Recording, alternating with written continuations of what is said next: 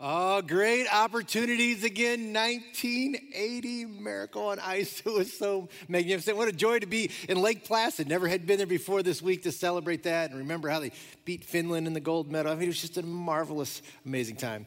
This year's Olympics been a great time, uniquely different. I feel so much for our athletes to work so hard to get to this point and then have to compete with nobody there in the stands, the challenge of that. But the USA in the last day, in the last few moments, passes China with a gold medal to have 30, what, we got 38 to their 39 to their 38 to take the most gold medals. So we're grateful for that. USA today. Special shout out to, I'm telling you, our women this year were magnificent, unbelievable. They carried a 66 out of the 113 medals were won by our women athletes this year. Basketball team, 7 straight gold medals. Volleyball dominated. Track and field was amazing this year with the ladies. They were killing it. They could actually pass the baton. That seemed to help. And they did well. Our very own UK, Sydney McLaughlin, did you see her 2 gold medals? And what I loved about Sydney is she takes time to, in the biggest stage, to share her faith and to say, as much as a gold medal means a lot, my relationship with God is what really matters. And so props to Sydney for taking that time. It really was quite a year. And tonight it all closes down with the closing ceremonies. Well, we know a little bit of the context of Olympics, but when the Apostle Paul, as I was just sharing with you, shares what the teaching he's going to share with us today in the city of Corinth, there was really even a deeper depth of understanding and relating to what these Olympic Games meant. These Isthmus Games were played 1 year before the Olympics and 1 year after the Olympics each year. And they took precedence over everything. In fact, in 412 BC, there was a battle between Athens and Corinth. They were at war. But the Isthmus Games were about to come, and so they signed what was now known as the Isthmus Treaty, the truce, which allowed these Greek athletes to actually pass through Corinth in order to participate in the games like nothing was going on, and then they would pick up the battle later. I mean, think about the craziness of that. We're at war, but the games are here, so we'll stop war so we can enjoy the games, and then we'll get back to war a little bit later. So there's a deep understanding. So the metaphor of a race, an Olympics, is something, again, Paul's audience would really understand. And I hope today, as I share this with you, that we'll grasp the same thing the Apostle Paul wanted us to really get today. A simple but a profound truth that relates to that. Here's a big thought for us today, is that everybody is accountable for their own race. So be disciplined and run to win. So if you're going to be successful in a race, in any athletic event, those are 2 keys, right? You've got to be accountable for what you do, and you've got to be disciplined in order to accomplish the goal that is before you. And if you don't, we'll see today, Apostle Paul reminds us, failure to do this disqualifies yourself, disqualifies you from your influence and ultimately the prize. So a heavy truth, but an important one. So if you got your Bibles this morning, if you would, turn me to the book of 1 Corinthians chapter 9. If you got your phones, go to lexcity.info. Got all of the sermon notes there. If you're new with us this morning, so glad you're joining us in person, or those of you that are joining us online, again, lexcity.info, a place where you can find all of the details and things that are happening. So that's the historical context, right? These games, important to the region, wars stopped in order that we could participate. But let me give you a little theological background also that really sets the groundwork for the teaching today. We spent this summer going through the book of Ephesians written by the Apostle Paul. And if you remember, the key teaching of the Apostle Paul in the book of Ephesians was this, is that a person is saved. A person goes to heaven not by good works or fulfilling the law. They're saved by faith in Jesus Christ. And this was a truth that he taught to both the Jews and the Gentiles, that salvation was a gift. So when he writes this letter to the book, to the church in Corinth that we're going to read right here, I want to remind you the context, all right? He's writing to the church. He's writing to believers. And this is really important because when we read these verses again, at first glance, it almost appears like Paul is saying this. Run a good race, and if you run good enough, you'll get to heaven. If you run a bad race, you'll be disqualified and you'll miss heaven. I want to remind you again what Paul's talking about today, because he's writing to the church, he's writing to Christians, that the reward he's talking about today, the reward is not heaven. The reward is eternal rewards that we'll receive someday in heaven, all right? So that's the framework. We're not running for our salvation.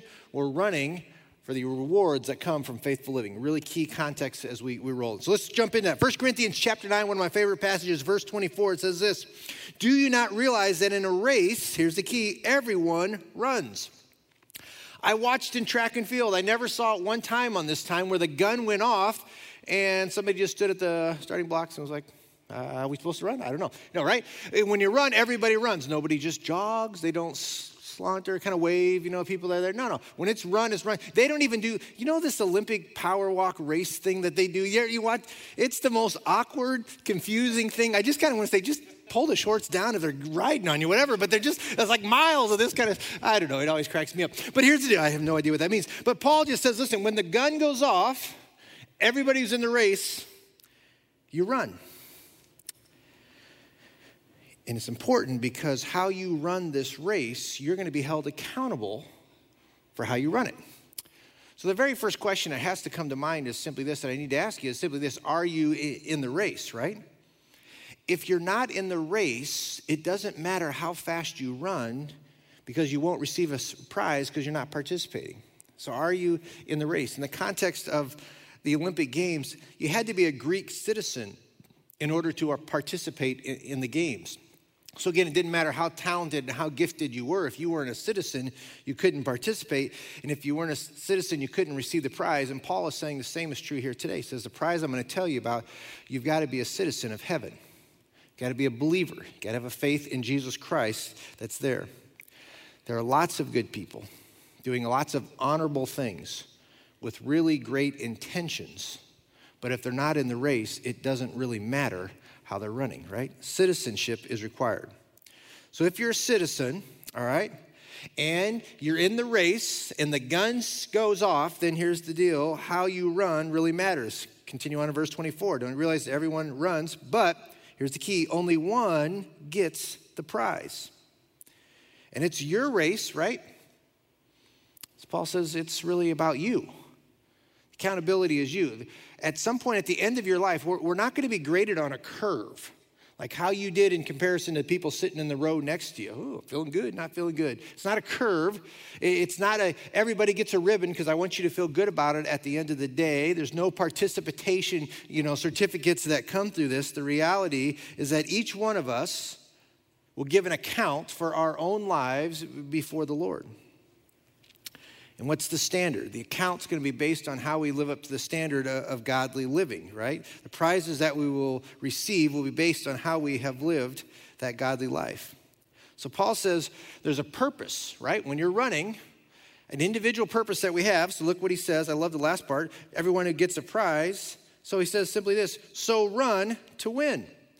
He says, listen, if we're going to do this, run. You ever had the high school coach? I still remember my high school basketball coach. Like, boys, if we're going to do this every day, we're going to have practice, then we're going to win. And this is what it's about. If we're going to invest this kind of time. Paul's saying, listen, we're going to do this thing called the Christian life, then let's run in such a way as to win. Now, the beauty is when he says win is that in this context, everybody gets to win because we're not competing against one another. The reality of the race of our life is that we're competing against the things that will hinder our race. We're competing against our sinfulness, right? Competing against the obstacles and struggles of life. We're competing against the hindrances of other people. It's our ability to overcome the obstacles that determines if we win or not. I think about that. Our youngest son, Trent, a great runner. He ran track in college, and his event was the steeplechase. And you'll see a little picture of here. Now, the steeplechase is 3,000 meters, right? There's 28 barriers, and there's 7 water jumps that you see him going here at the Kansas Invitational over.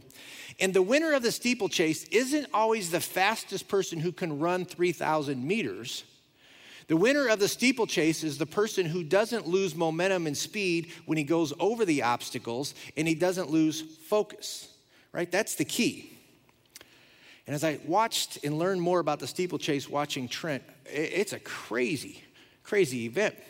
That water jump, you've got to jump up on this little obstacle that's here, and you got to jump high enough to get your foot on the obstacle. Then you got to push off the obstacle far enough to get out over the water while 8 to 10 other guys are trying to go over the obstacle at the same time. And I'm reminded it was the person who who overcame their fears, who had hit that barrier at full speed, stay focused on it, launched themselves off, had success in those things. I'll brag on Trent. His junior year was ranked 10th in the country in this thing, and it was just fun to watch him do that. But the reality of this, who won the race was the person who navigated the 28 obstacles and the 7 water jumps the best. You think about our lives, right? In the race we want running, most of us know most of the obstacles that we're facing. Most of us could probably name most of the 28 barriers and the 7 water jumps in our lives. It's those hurts, those habits, and those hang-ups that we have. And how you and how I deal with those things on a daily basis ultimately determines how we're going to finish and win the race. In life, isn't it true? It's not always the most talented, the most intelligent, the most gifted, the best looking people who always win the prize. It's the person who can navigate the obstacles consistently and daily that seem to have the greatest impact and the greatest influence. And this is kind of what Paul is saying to us again. He says, so he gives us some keys. He says, knowing that you're going to have obstacles, right? This is where the race is going to be won or lost. Let me tell you how to do that. Let's go on in verse 25. Next verse, he says this. All athletes are disciplined in their training. The dreaded D word, right? It's disciplined in them. Discipline. The hard thing of giving up what was good and better for what is best. Discipline. The challenge of choosing what is godly over the things of this world on a daily basis, that's the struggle and that's the discipline. Discipline. It just takes that grit, right? That inner fortitude to just say, I'm going to do the things that I know are right. Church is going to be a priority.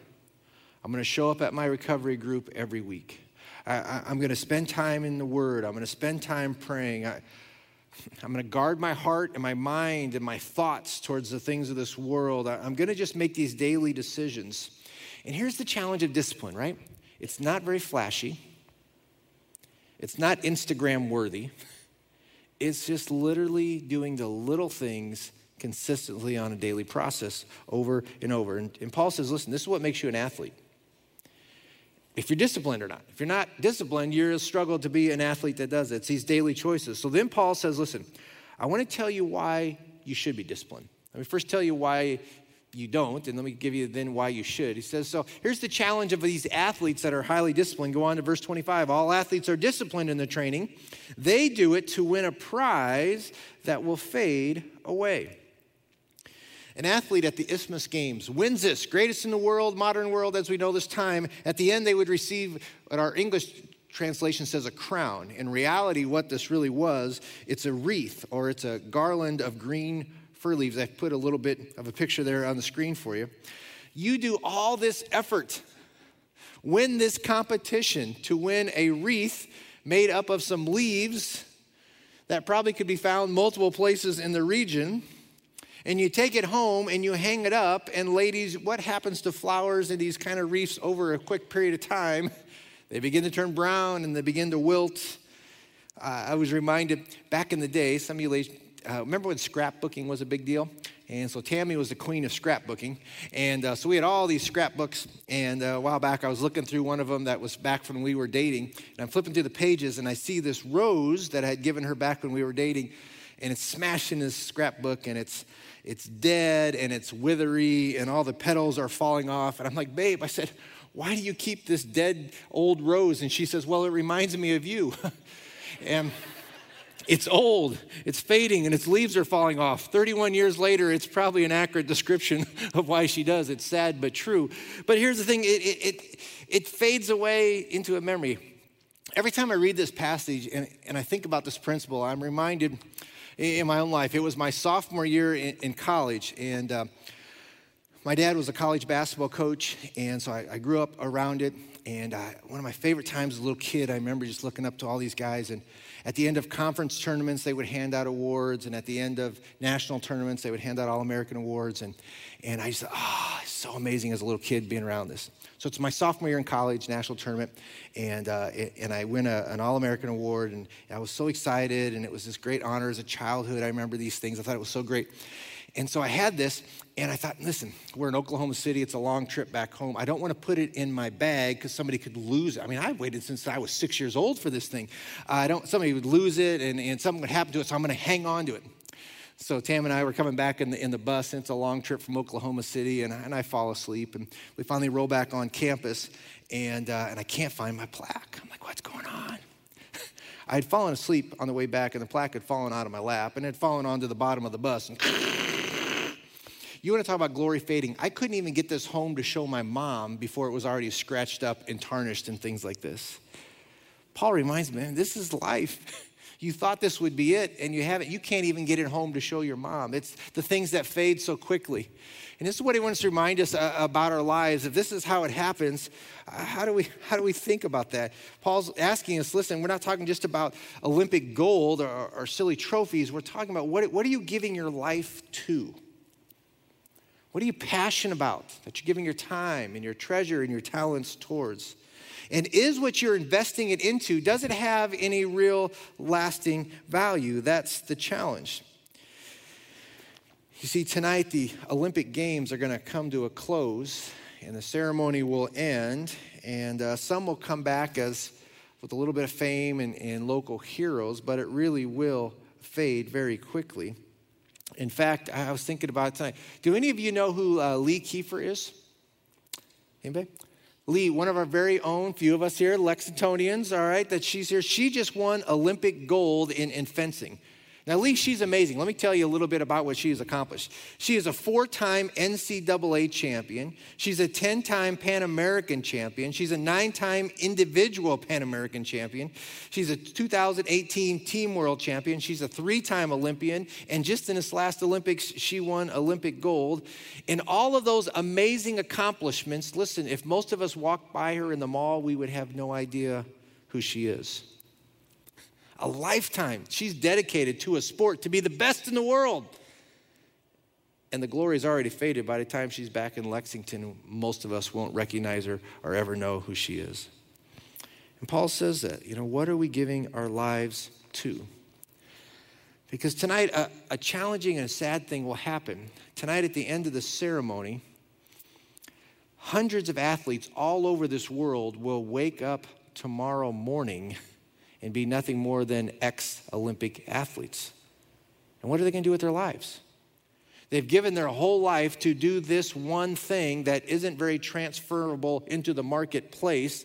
I mean, it's hard to go to Toyota and give a job when your biggest skill is, well, I'm really great on the uneven bars. You're like, now who am I? What have I done? And what have I given my life towards? And that's so much a challenge that he says. Paul says, listen, what are you giving your life towards that really matters? If my goal is to climb the corporate ladder and I spend my life doing that and I accomplish that, and 20 years later, my company sells our company to another company and they decide, hey, we want to downsize and go younger.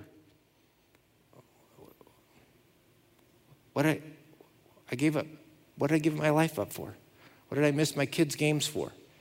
20 years later, you don't care. For my own security, I want to pile this nest egg. I want my 401k to be strong, and I want to put stuff away in the market so we're ready, and I'm secure. That works wonderful until the stock market crashes. Then it's, what have I sacrificed for? That's here. You know what I'm saying. I give my life, my identity, and everything is wrapped up into my kids. And then my kids leave the house, and it's like, who am I? Where did I lose myself in the midst of all these things? And Paul says, listen, this is the key. What are you giving your life to that really matters? Does it have eternal value? Because the one thing I know that's so true is simply this. Listen, if you haven't given your life to something that has eternal value, at the end, it will fade and you'll be disappointed. It'll happen every time. That's why about 4 weeks from now, you'll find Olympic gold medals on eBay for sale, right? Tarnished. I thought this was going to be it, and I'd rather have something else. Paul says, man, our hearts are there. This is in 1 Corinthians chapter 3. He talks about it this way. He says, anyone who builds on that foundation may use a variety of materials, gold, silver, jewels, wood, hay, or straw. But on Judgment Day, fire will reveal what kind of work each builder has done. The fire will show if a person's work has any value. If the work survives, the builder will receive a reward. But if the work is burned up, the builder will suffer great loss. The builder will be saved, but like someone barely escaping through the wall of the flames. Again, important language, right? Paul reminds us again, the builder will be saved, right? This teaching is that as a believer, we're not dealing with this area of salvation. Your salvation is secure, but he's saying, listen, you'll be saved, but the rewards of your life will be burned away. So what should we give our lives to? Go to the last part of verse 25. They do it to win a prize that will fade away, but here's the key. But we do it for an eternal prize. Paul speaks of this moment of the bema seat of Christ. And in the Bible, there's two judgments that the Bible speaks about. The bema seat, which spend just a moment, we'll talk about it, and in the great white throne judgment. And a little bit later in the fall, we're going to do a series on end times and the book of Revelations. We'll talk a little bit more about these. But this second one, the great white throne judgment, right? This is the judgment, and the criteria of this judgment is simply this. Is your name found in the Lamb's book of life? All right? The world will stand before, have you placed your faith in Christ or not? Revelations 20 says it this way. And I saw a great white throne and the one sitting on it. And the earth and the sky, they fled from his presence, but they found no place to hide. I saw the dead, both great and small, standing before God's throne. And the books were opened, including the book of life. And the dead were judged according to what they had done, as recorded in the books. The sea gave up its dead, and death and the grave gave up their dead, and all were judged according to their deeds. Then death and the grave were thrown into the lake of fire. And this lake of fire is the second death. And anyone whose name was not found recorded in the book of life was thrown into the lake of fire. It's a great white throne judgment. Determine eternity set, either eternity in heaven with Christ or eternity separated from God in a place the Bible calls hell. That's not the judgment that the Apostle Paul is talking about in this passage. Here he's talking about the Bema Seat judgment. In the Bema Seat judgment, it's kind of like this. It's kind of like kindergarten awards ceremony. Remember this at the end of kindergarten? Your parents would all come, and grandma would come, and then they would hand out awards. And I still remember kindergarten awards day.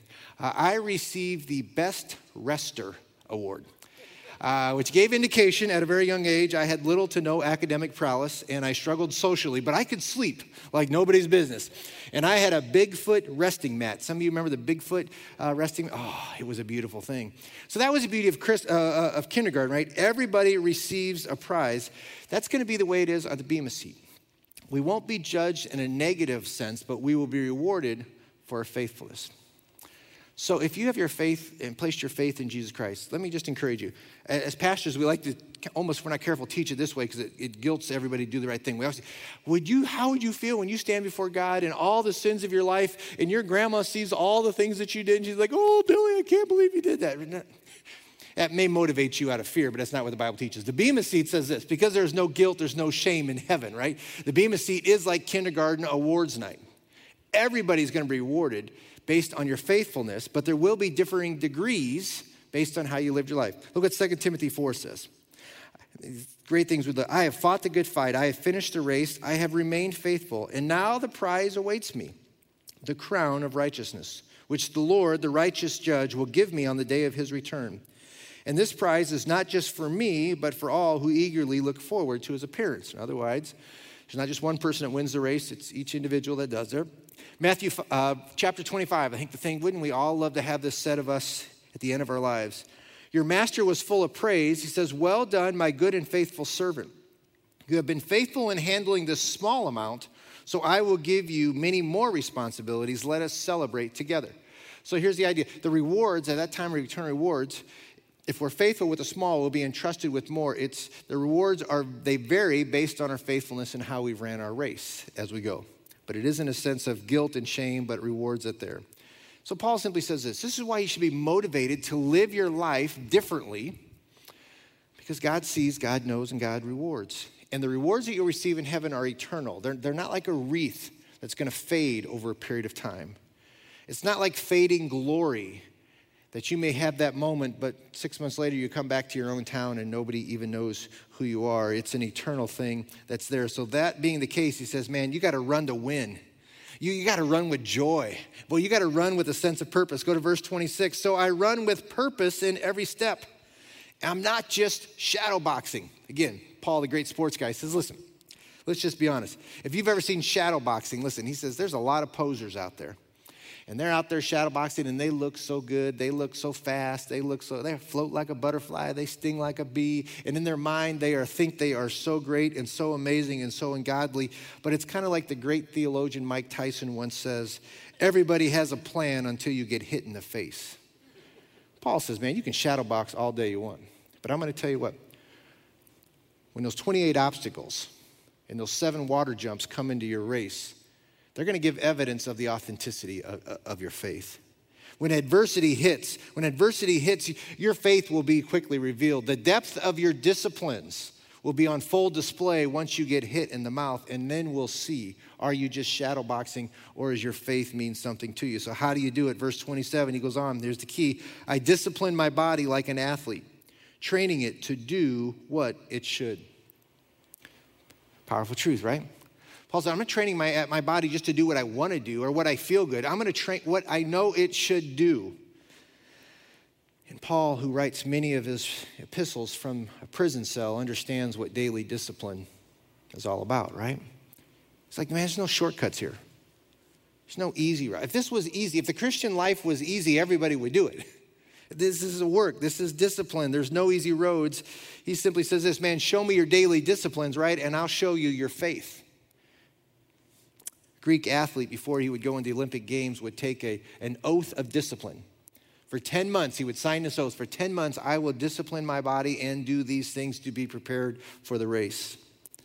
Same is true with us, right? Success is found in a few disciplines practiced daily. It really comes down. It's a few disciplines, but practicing daily.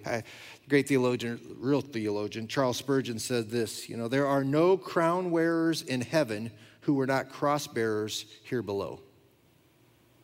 That's what Paul's saying to us as we go. So it's this kind of discipline, right? It's not just something Paul says to us. Listen, I want you to consider this, ponder this as a Christ follower. Maybe you kind of want to live your life this way. And that's not what he says. He says, listen, you're in a race. There is no choice here. This is what we're called to do as followers of Christ. And if you fail to do that, he says, you'll be disqualified. Go on to last part of verse 27. Otherwise, I fear that after preaching to others, I myself might be disqualified.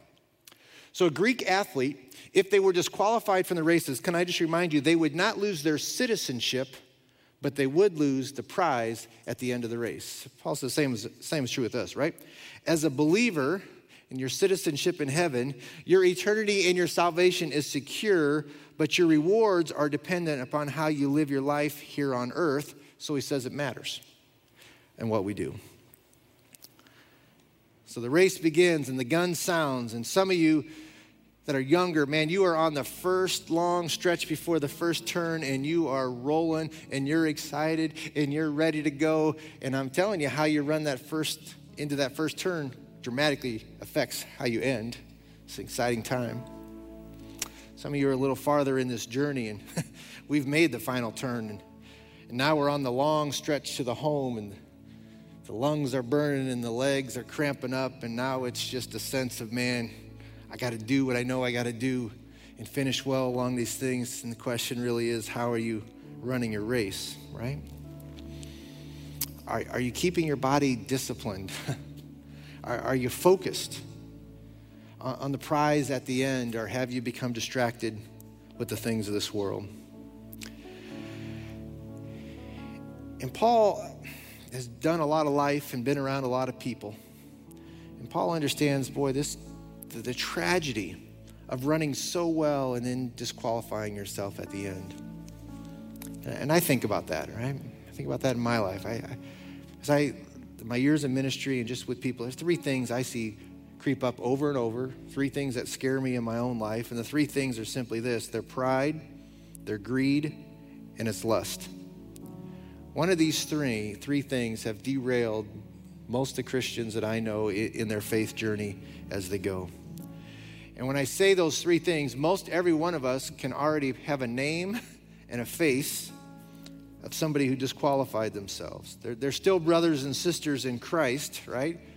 But their ministry, their influence, their family, their legacy has been dramatically tarnished over these 3 things: pride and greed and lust. You think about pride. I mean, the opposite of that is humility, right? Nobody is born humble. If you know anybody has humility in your life, this is a discipline that has been daily worked on and developed in your life, because natural sense of who we are, pride always rises up. And so my encouragement for you is this: what are you doing daily to build humility into your life? We all have some areas in our life where we're really good at being humble, and we always have some areas in our life that pride creeps in. I'm just telling you, in those areas you know it in your life where it creeps in, what are you doing to combat that actively, to discipline of humility? You think of greed, right? Sense of entitlement, the sense of, I deserve these things. Generosity, the Bible teaches over and over, is a thing that keeps greed squelched in our lives. That's why we preach and talk a lot about generosity. The reality is we just know we have to talk about it, because in our flesh, what's the opposite? Greed will come out. The Bible teaches so many different ways. Jesus, the whole principle of a tithe is just to remind us that, listen, God is the source of our abilities and our wealth and the things that we have, and so we give back just so we're reminded not everything I get is for me. And so it's the antidote towards that kind of greed that comes in their life. Or lust, right? Lust of our thoughts, lust of our eyes. Paul says, man, there's this discipline to keep your eyes focused on what's important. We all walk around with these little screens that give us intimate and private access to a lot of things that will derail us from the prize that's before. Paul just says discipline is the key. See, like a steeplechase, right? There's 28 barriers, 7 water jumps. How we navigate those things determines how we finish the race. So Paul says, listen, navigate these things well. 1 Corinthians chapter 15, as I close, he simply says this: therefore, my brothers and sisters, stand firm. Let nothing move you. Always give yourself fully to the work of the Lord, because you know that your labor in the Lord is not in vain. He said, man, be encouraged. God sees, God knows, and God rewards. So tomorrow morning, when you go to work, when you interact with your classmates, be reminded that those acts of kindness, those choices of integrity, those disciplines of spending some time with the Lord in the morning, or those disciplines in guarding your eyes from those things that you think nobody sees and doesn't matter at all, Paul says, man, that is the whole battle. Success comes from little disciplines practiced daily. And Paul says, just have joy in this. Know that someday we'll have the wonderful joy of standing before the Lord and be able to account for our lives and to hear those words, well done, my good and faithful servant. Enter in. So run with purpose, and run with joy, and run with the prize in mind. Father, thank you so much for today. Thank you for the words of the Apostle Paul. I love that. For me, he speaks my language in terms of competition. Thank you that you created us that way, to enjoy the thing of sport. But God, all those lessons translate so much into our own lives. And so today I pray for us as a church family. We're all at different points on these races, but we have 28 barriers and 7 water jumps between now and the end of the prize. So God, help us to navigate those well. Help us to have the courage. Help us to have the humility, the authenticity, to ask others to come alongside, the courage to just make the right choice.